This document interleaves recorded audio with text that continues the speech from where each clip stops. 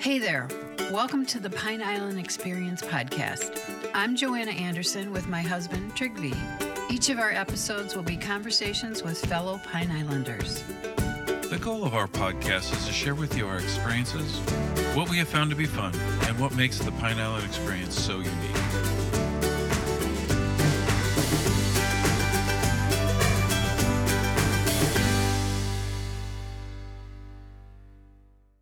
A lot of people will buy a fishing rod and get a decal of a fish and put it on. But to have something hand woven that really looks like the fish, and we've showed you these things in the daylight.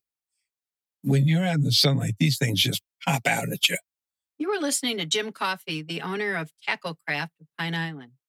Jim has been crafting custom fishing rods in St. James City for over a decade. Jim turned a hobby into a business, and he couldn't be happier. He says it's relaxing for him to be in his zone as he builds his custom rods, perfectly matching his customers' requests. Arlene, Jim's wife, joined us on the interview, and you will hear how proud she is of her husband and his craft. And now, here are Jim and Arlene. Well, welcome and thank you, Jim and Arlene. We're so excited to talk to you. After listening to you the other day, you've got fabulous stories to tell us, and especially about those custom rods that you do. And thank you, Arlene, for contacting me. Oh, you're welcome. Anytime. My pleasure. And I liked listening to your programs too, because I started Did you start? listening. Yes. Good. It's very It's been so much fun. What we like to start with is if you could tell a little bit about yourself. I think, where you grew up, how did you meet each other? What you've lived through, your careers. We always like to start there, and we could start. Who wants to start with that? Well, I started out as a child growing up in East New York, Brooklyn. A Catholic upbringing. We went to Catholic school. East New York was not the best place in the world to grow up, but I had a dad that was a drill instructor in the Marine Corps. And if you ever saw the movie Full Metal Jacket, that was my father. When he said, jump, your response was, how high? Sir. Don't forget the sir. Okay. I worked for a utility in New York, Con Edison, for 42 years. I've been married a couple of times, but now I'm with the best. And I started building fishing rods in the mid-'70s. We had a boat, a wooden boat, 32-foot pacemaker in New York in the mid-'70s. And we fished the fluke. We fished the bluefish and stripers. In October of 1976, we went to take the boat out of the water, and the owner of the marina started yelling at us, like, what are you doing? I said, well, Nick Rivera, I says, it's getting cold and it's going to freeze. He says, no, there's a bunch of tuna fish right out off the beach. You got to go fishing for them. So we fished up until the mid-December. At the time, I was married to somebody who worked for the same company. And we took a foot on a Friday afternoon. We went down and cleaned out the boat in mid-December. And we put everything in the car. We went home, shaved and cleaned, went to a party in Manhattan for the company. And we parked the car on 3rd Avenue and 14th Street in Manhattan. And we came back and the car was gone with all the fishing equipment. So we decided to start building new fishing equipment rather than buy it. And it started in 1976. And I've been building it. Each time I build a rod, I learn a little bit more, and it's graduated into what I'm doing now. I have about 40 fish patterns that I do. I do mermaids, I do hearts, basically anything you want that's not too complicated.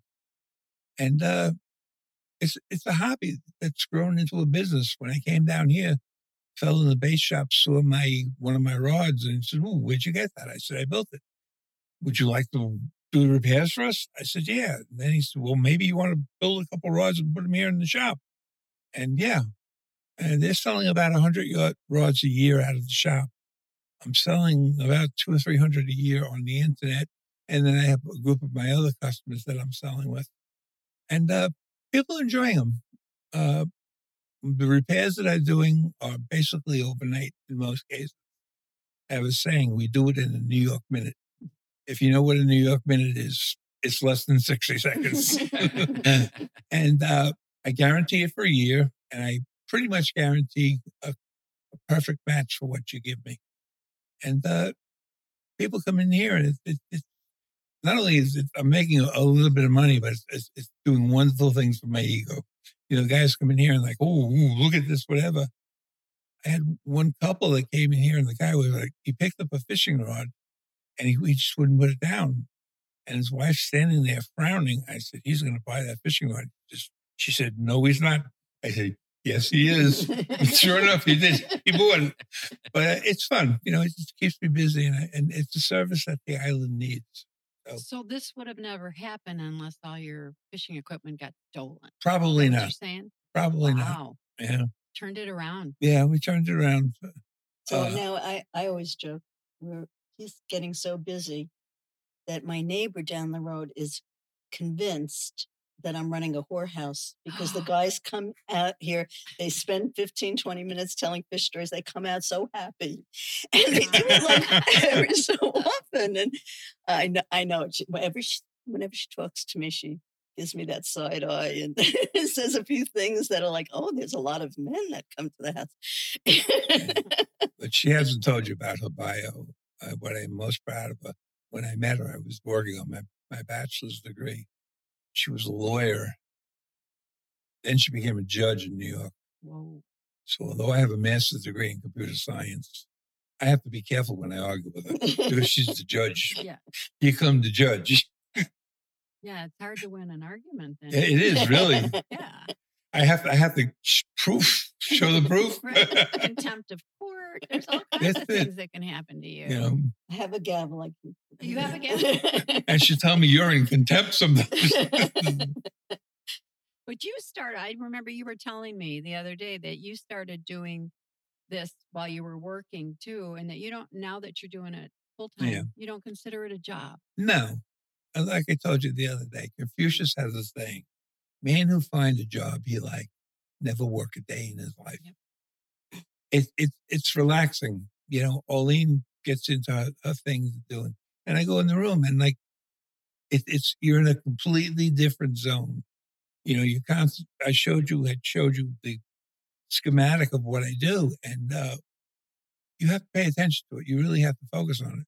It's not that it's hard. I mean, you have 130 wraps that you have to do, and each one is different. You have to pay attention to that and move strings or pieces of thread as you do. It is hard, but it's not hard for you. But it's if you follow the step, you get to string 130. It says move string 32 from left to right. So you move the string. You take a wrap, and then string 30. The next one might be move string 41 from right to left. It's if you follow the pattern and you concentrate on it, it's not that hard, I mean, you develop the patterns. I was going to say, I saw that. And he works. He does this meticulous work on the small place. Like the other day, he was saying his eyes. But somebody that can concentrate on what they're doing, it's not really that hard. I mean, overall, you look at it like it blows your mind. When I show people that tarpon that I showed you, when they flip it over and they look at it like, how'd you do that? It's just, you have to sit and concentrate and clear your mind. And it's very therapeutic. To me, it gives me kind of a reason, I mean, I've always been a very busy person and, keeping myself occupied and, busy.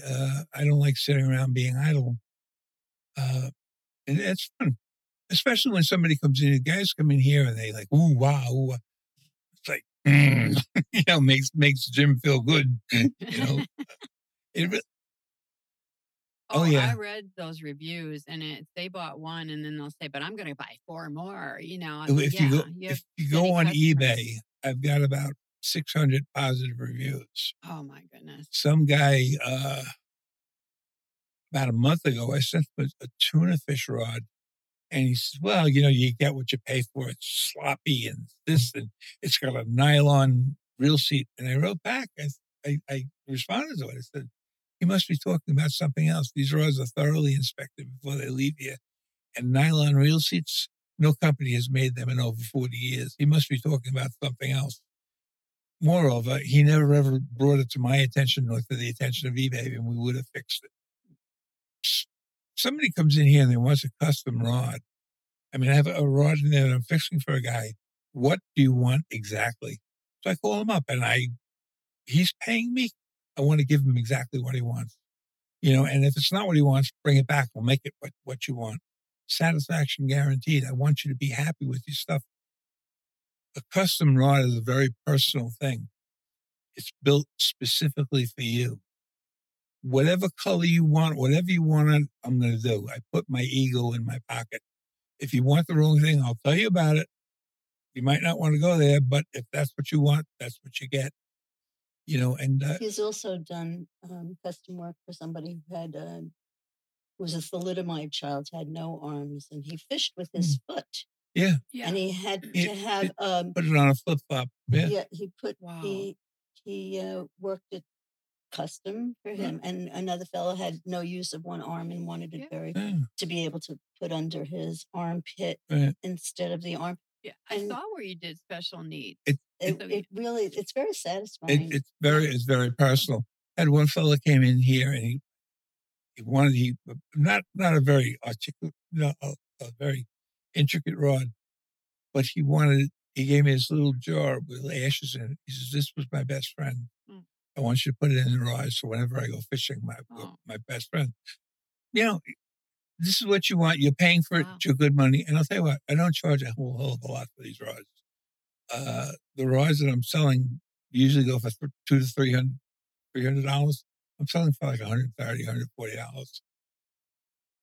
We have a lot of other income. We don't need extra money. We have a lot of real estate that we own. We have retirements and whatever.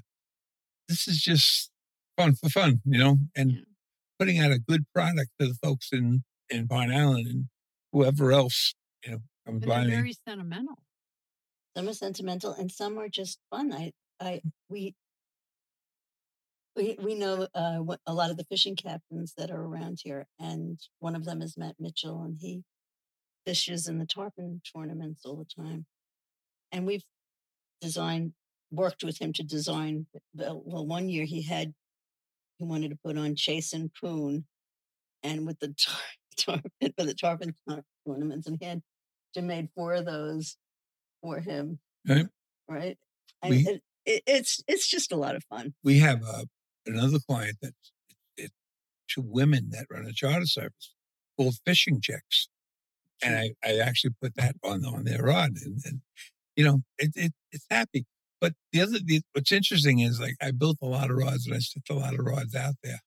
Very rarely do one of my rods come back for repair because I use the most quality components. Titanium forge guides. When they make the guides a forge guide, they actually pour the metal in and they form it, as opposed to most of the guides where they take a flat piece of metal and they stamp it. In the stamping process, they stretch the metal and they heat the metal, so they weaken it. The guides that I put on, most of them don't break. I mean, if somebody's not going to buy one of my rods, I encourage them to buy like a Penn rod or a Daiwa rod because they're going to break. I make more money off the repairs and they're quicker than I do off building a rod. And the price for repairs is dirt cheap. I mean, I charge like $8 for $9 for a single foot guide and $12 for a double foot guide, and I guarantee the repair for a year. Yeah, but Tim doesn't charge those. I don't know what Tim charges, and I don't care what Tim charges. That's what happens. But if somebody brings back one of the rods that I fix, I'll repair it. So you obviously must have loved fishing because you had the stuff in the car that got stolen. How far back do you remember starting to fish or learning to fish and first developed the interest in the water and fishing? When we were children, we lived in Brooklyn, and my parents, every summer, we used to spend 2 weeks in Montauk Point, Long Island. And we used to go to the docks, my brother, myself, my dad, and fish. And they were little porgies and little bluefish and whatever. But it was a lot of fun. You know, my brother was more into fishing than I was, but as I grew up, I really got into fly fishing, which was a lot of fun. I mean, I enjoyed it. I never kept most of the fish I caught. I really, you know, they were small, but I released them.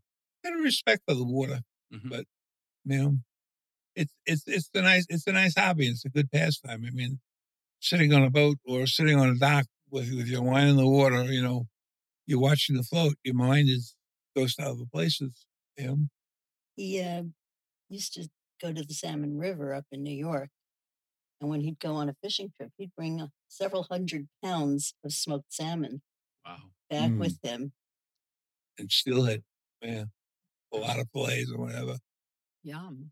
Any other areas that you fish? She just mentioned the Salmon River, but in and around the New York area and then the Salmon River, did you do trips? I know sometimes people go to Canada or out to Wyoming, those kinds of areas. There were so many places that were close by to fish. We used to, at night, we'd go to Jones Inlet and in the inlet and with our waders and we'd fish for striped bass. I had an opportunity for a while there. I worked part-time for Time Warner Cable, and the director of Tech Ops invited me on a trip. He had set up some large firm, their system, and he offered me a trip to Vladivostok, Russia, Russian Tiananmen, which is whatever. And it was like you'd fly to somewhere in Russia and then on a big plane, and then you get a little plane and fly 200 miles north into the wilderness of Russia. And I said, you know what? 200 miles up in the wilderness of Russia. Jim Coffey, huh? Who he? And I mean, it was the trip of a lifetime, but I opted out. I mean, I fished a lot of places around. Anytime we ever went on vacation, I always worked a fishing rod. I mean, when I first came down here, I told you the story about me and the shark off Sanibel Island, and my first snook that I caught. You know, the bone fishing we did in Bermuda. Oh, we used to go to the Bahamas bone fishing, the Cayman Islands. Yeah, that's a tough fish to catch, bonefish. I've only caught 2 in my life. You know, and I've only caught 1 permit, and that was actually in hardworking bayou, that bay over there. But it's fun. You know, it's good. What turned me off of the fishing here was like in 2017, we had that big red tide. Yes. The canal behind the house was just full of dead fish. At that point in time, we just decided we're not eating any more fish out of this water. Yeah, there was somewhere in that area. A neighbor said, I know you guys tend to come back without any fish. He says, if you take me on your boat and let me show you a few things. And he was very good at casting and getting bait and stuff like that. Because he's like, you know, I think your bait might not be fresh enough or you're using too many artificials and stuff. We said, well, geez, if you want to go with us, of course. Well, we had kind of thought that the red tide was down. And per the news, it was down from where it was. But we had gone to a couple places to get bait. And he says, well, let's start to head north and we'll, you know, I know a couple places that we should go. And I don't remember, we had to slow down for some reason, maybe another boat or wake or something like that. And I remember Joanna looked off the side and she said, oh my God, I think there's a dead cow in the water. And we kind of like circled back around almost like a man overboard drill. Well, it was a massive grouper. Come in from somewhere out in the Gulf. Because I mean, this wasn't like, yeah, this is, but we saw that and it's like, to your point, it was kind of like that now I'm looking back after your comments, I'm thinking maybe that's what kind of soured us just a little bit because you saw, well, one, you knew anything you caught couldn't be eaten anyway. Yeah. And number 2 is just the amount of kill was just, now we were lucky. Our canal didn't get, I don't remember, it had very, very little compared to a lot of canals, but that was changing. That was really hard to see. Yeah, we didn't notice because we went out. It was dark when we went out. And then as the light came out, you could see the dead fish. But I think why we slowed down is there were captains out there getting their bait from the water with the net. and they were mad. They were swearing, remember? And because the bait was dead, Yeah. it was all dead. Yeah. And we're like, what's going on? And then we even went out a little further and we said, we have to go back home. We had Yeah. this canal was filled with It's fish just for the entire thing. The 4 or entire 5 canal. days before they Yeah. cleared out and settled, whatever. It was just dreadful. And we have a freshwater canal up here, not a canal, a top of- freshwater at the- stream that feeds. There's a Feeds the spring canal? at the Oh, but the So waterfront. we get all kinds of wildlife that You come get here. manatees swimming past the house all the time. And Yeah. and there's a little fish rookery behind that inn that off the charts in. Well- And that was so heartbreaking that day. Now, how did you folks discover Pine Island? Then that's kind of one of our standard questions. Back in mid '80s, I'd come down here, and we were staying on Fort Myers Beach at the Pink Shell. And first time around, I mean, you're touring it, and I came here. I said, "Wow!" I mean, Pine Island did not look like this in 1984. Right. And I said, "It'd be a nice place to live." It was being developed. I mean, I knew the fishing was great, and back around 2007, 2008, we were planning on retiring. We weren't married at the time, but we came down here 4 or 5 times to look at it. And each time we came down, we were originally thinking of Tropical Point, then we were thinking up by the golf course. Mhm. And we're actually driving down here, and Ollie says, "Oh, look at this place. What about this?" This was just a vacant lot. Looked down, I says, And we walked out of the dock, and all of a sudden, 3 big manatees surfaced. This is the place. well, they told you to come here. I always say the wildlife seduced me. Yeah. The wildlife, the fruit, the whole thing, it's just laid back. It's funny, we're more similar. As you get to know people, it's more similar. We had actually been vacationing on Fort Myers Beach for years. We were in the Tampa area. It's a nice short drive, really pleasant down there, and a lot of stuff to do. And we'd said, well, instead of renting hotel rooms all the time, maybe we should look at, someplace down here. So long story short, we'd look for 3 or 4 days. And, that maybe for some people, they find it fun. It's exhausting. Pull into place, walk through. It's not what you want. The price isn't right, etc. And we'd done that for 2 or 3 days. And we were having dinner that night. And I said, I don't know about you, but I'm kind of done looking for this is our vacation. We're supposed to be having fun. And it's just driving from neighborhood to neighborhood, and not finding really what we want. So she was really into Randy Wainwright, all his books, the Doc Ford series and stuff. And she said, yeah, let's take a day off. She said, let's try to find the island that he talks about all the time. So we came driving across the Matlacha, and she goes, okay, we're moving here. And we stopped at the center, met our realtor, who's still our friend to this day. And it was funny. Joanne says, yes, we want to buy someplace here. And she says, there's no beaches. And Joanne goes, yeah, we don't care about beaches. She goes, great. I'll get you a list of stuff to look at. But really by accident. So you came down to Fort Myers Beach and kind of discovered over here. We actually kind of got tired of hunting over in that area and came over here and discovered by accident. But I always said that it was a rainy day and you weren't going out fishing, so you were poking around the neighborhood. Yeah.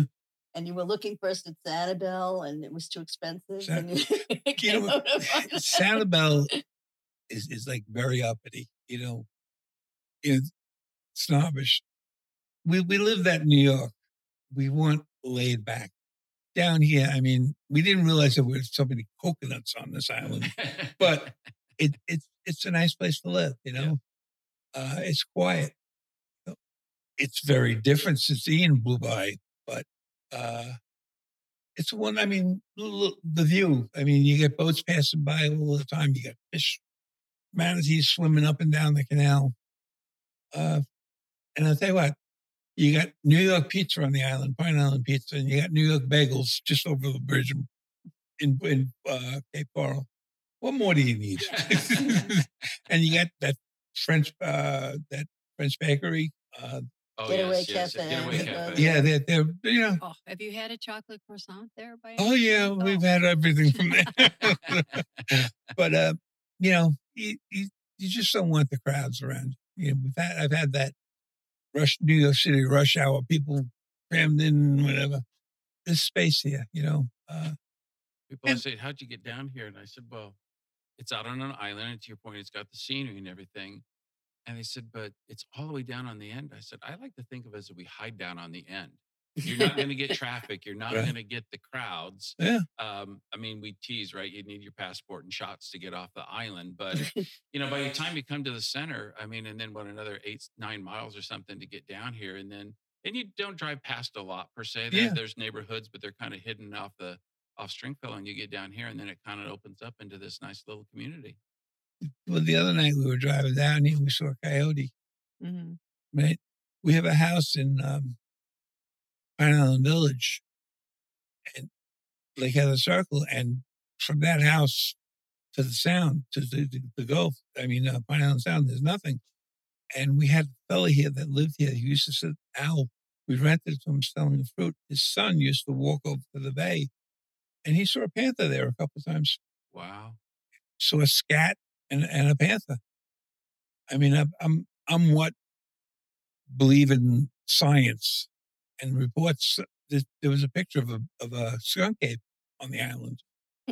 Seriously, it was Really? like, it's wilderness out there from Pine Island Village to the Sound. You got many acres of just barren land, and you got wild boars running around. We saw like about a 400-pound wild pig.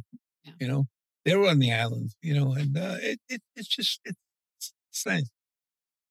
It's nice, but panther. There have been reports of them on the island, and he found piles of scat. Mm-hmm.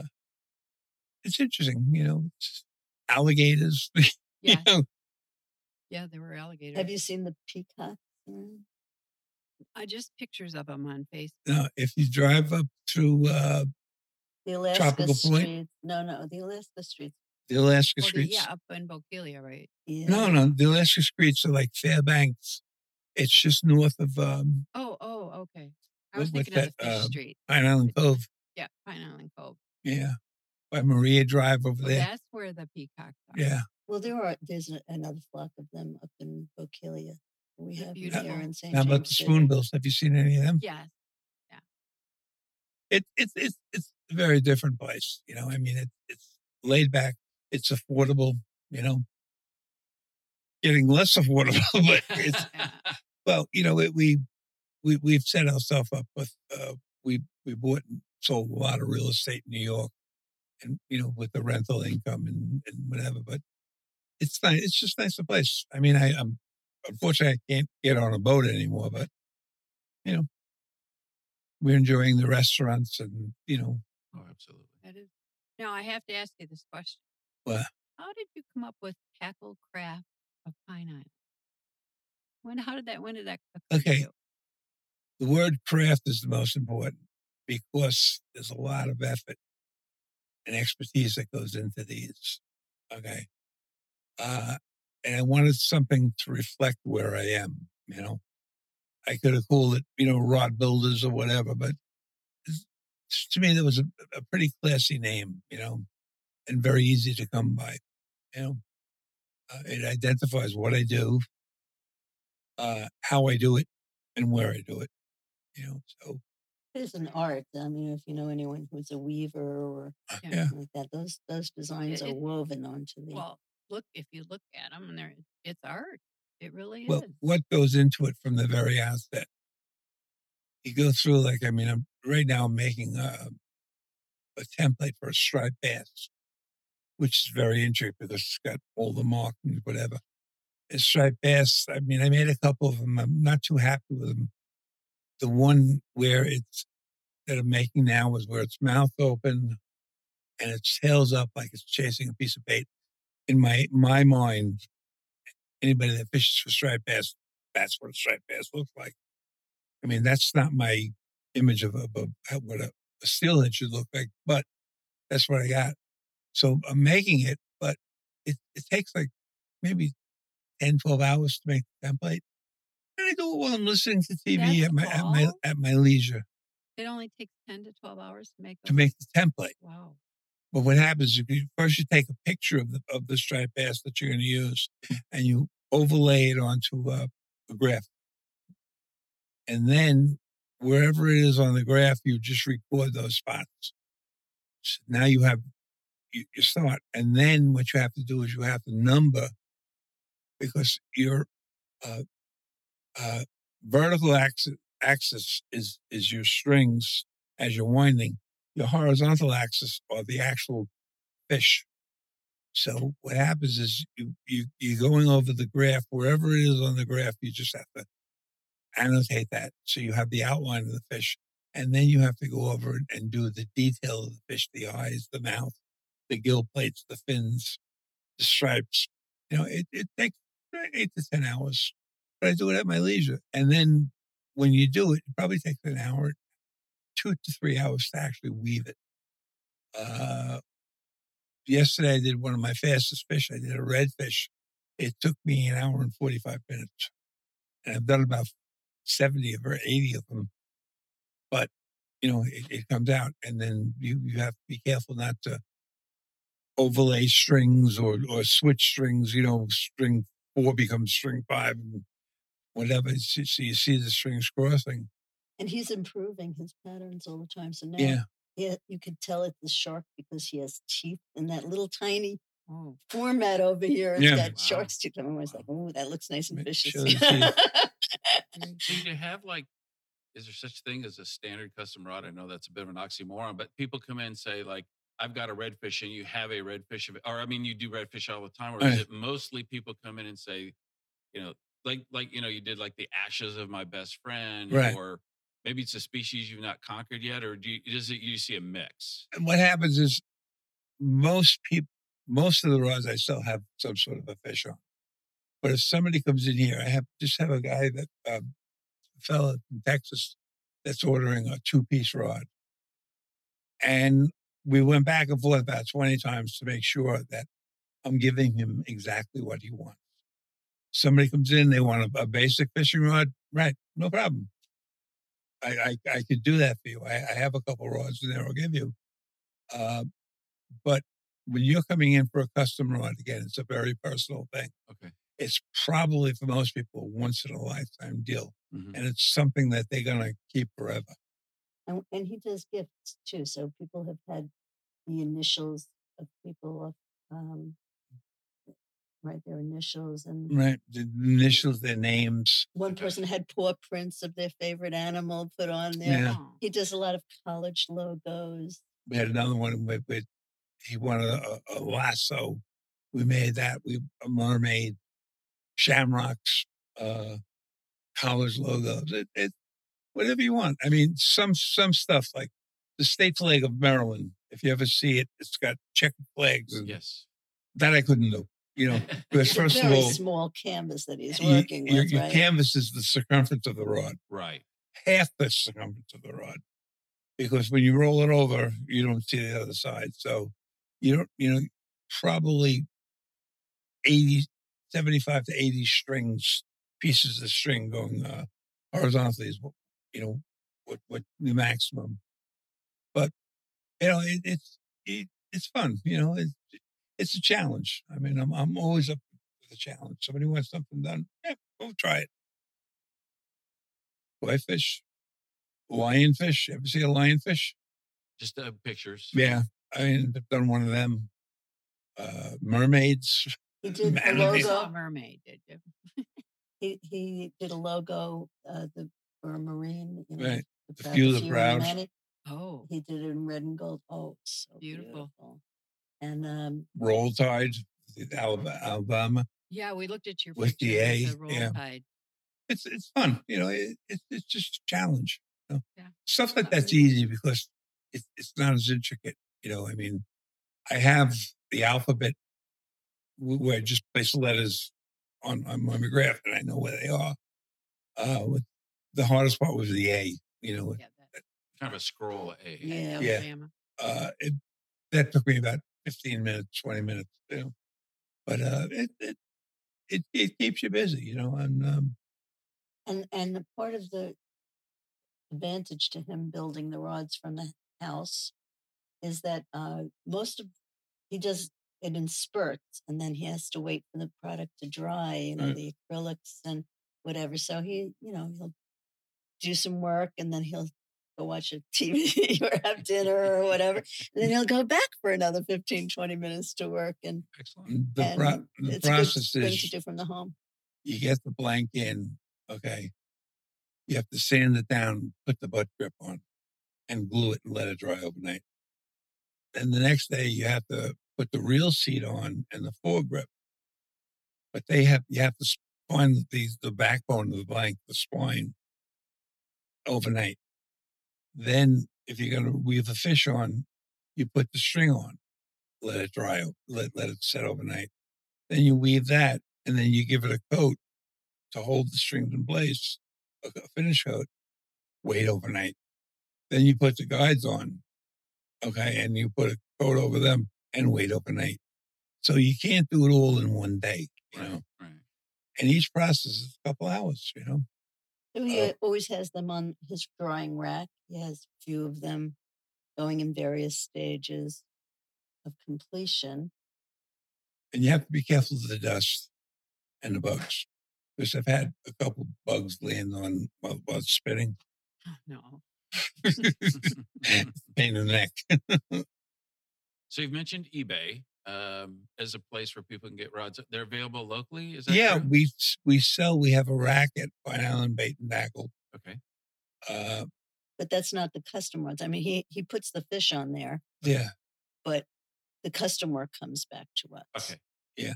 I have a lot of guides and a lot of fishermen on the island, offline customers. I have a guide service in Padre Island, Texas. Wow. Rancho Quiso Pesca. They buy off me. I have a tuna club out in San Diego, and then there's a bunch of fishermen. Another club up in Oregon. They fish for halibut. You know, I've got a lot of folks around. He goes to the post office in Bokeelia, I'd say at least 2 or 3 times a week. Wow. Yeah, they know you very well. Yeah. now. Yeah. Marcella. It keeps you busy. It's nice. I mean, you're interacting with people. And they invite us all the time. People from Montana buy, and then they write to him how much they're having fun in the rivers. They come up and visit anytime, you know. Yeah. It's Well, they personal. show in the reviews. I've seen pictures of the fish they caught, and Yeah. they Yes. thanked you for Yeah. They wouldn't have caught the fish had it not been for Did you see the one with the guy? One guy, I built him a rod for alligator gar, which are these big, huge fish. And he posted a picture of one that he caught. It's, wow. You actually holding that thing? But, you know, it's fun. If you look on eBay, you some of my rods, and then look at the feedback that I'm getting. I've had 2 neutral reviews and 1 negative review in 4 years. You know, and people posting like, I don't know whether to fish with it. It's so beautiful. I don't know whether to fish with it or put it on my wall. You know, exactly. you know, it's not perfect. I mean, I make mistakes like anybody else, but I stand behind my work. If you're not happy with it, tell me about it. I'll fix it. You know, we get our share of broken rods. And somebody, I built him a custom rod with the guy's name on it and a fish.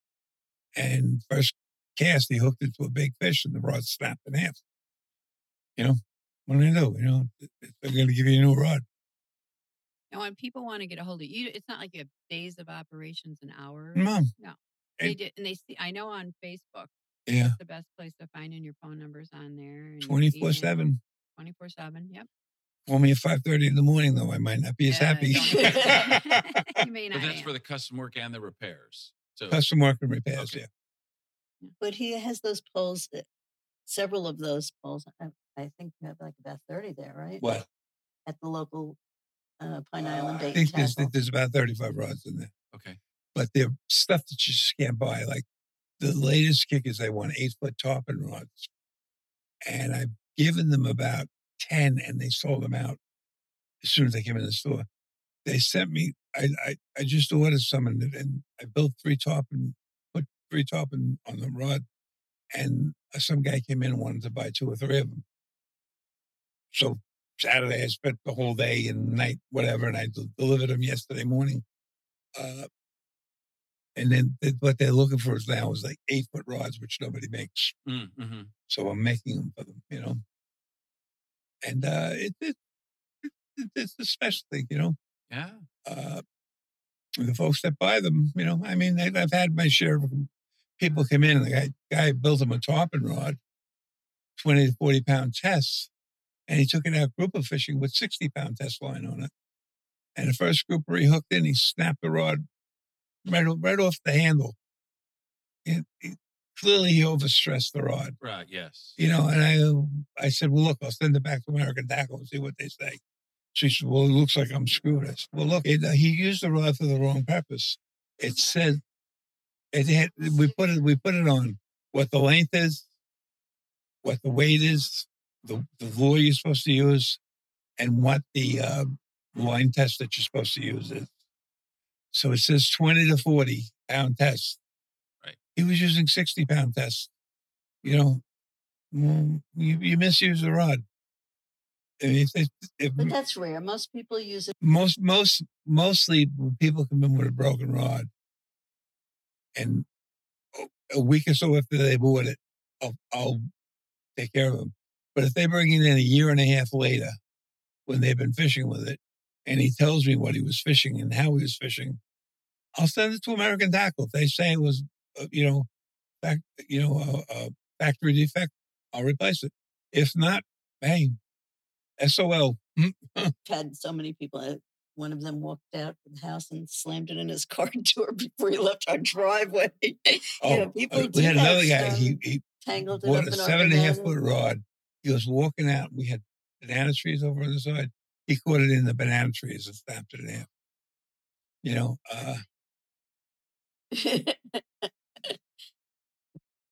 But it happened. I mean, it's. But he tries to make good on all of the. You trying to help people out, but the handwork that he does, if it's a broken rod and it's all of his handwork that's on it, I practically tear up when I see those because he has to replace. Oh, I did a real boner over the weekend. I was weaving a tuna fish, and usually when I weave a pattern on the rod, the fish is facing up when you're fishing with it. With this, I had it facing down. So 2.5 hours worth of work, shot. How it goes. So do it over again. I mean, I'm retired. Boy, you're not. I mean, you both sound very busy. Are you planning any vacation or trips or? And Arlene spends a lot of time in New York with her daughter. Well, this has been wonderful. You guys are so interesting, and then your work is amazing. We're going to take some more pictures and post it out there because it's hard to describe. They're so beautiful. Well, thank you so much. We hope you enjoyed our Pine Island Experience podcast. If you have any ideas for us, people to interview, or any comments, please feel free to email them to us at pineislandexperience@gmail.com. That's pineislandexperience, all one word, @gmail.com.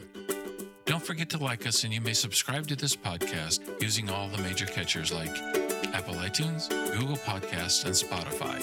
Thanks again for listening, and remember, island life is a constant vacation. We'll see you on the next podcast.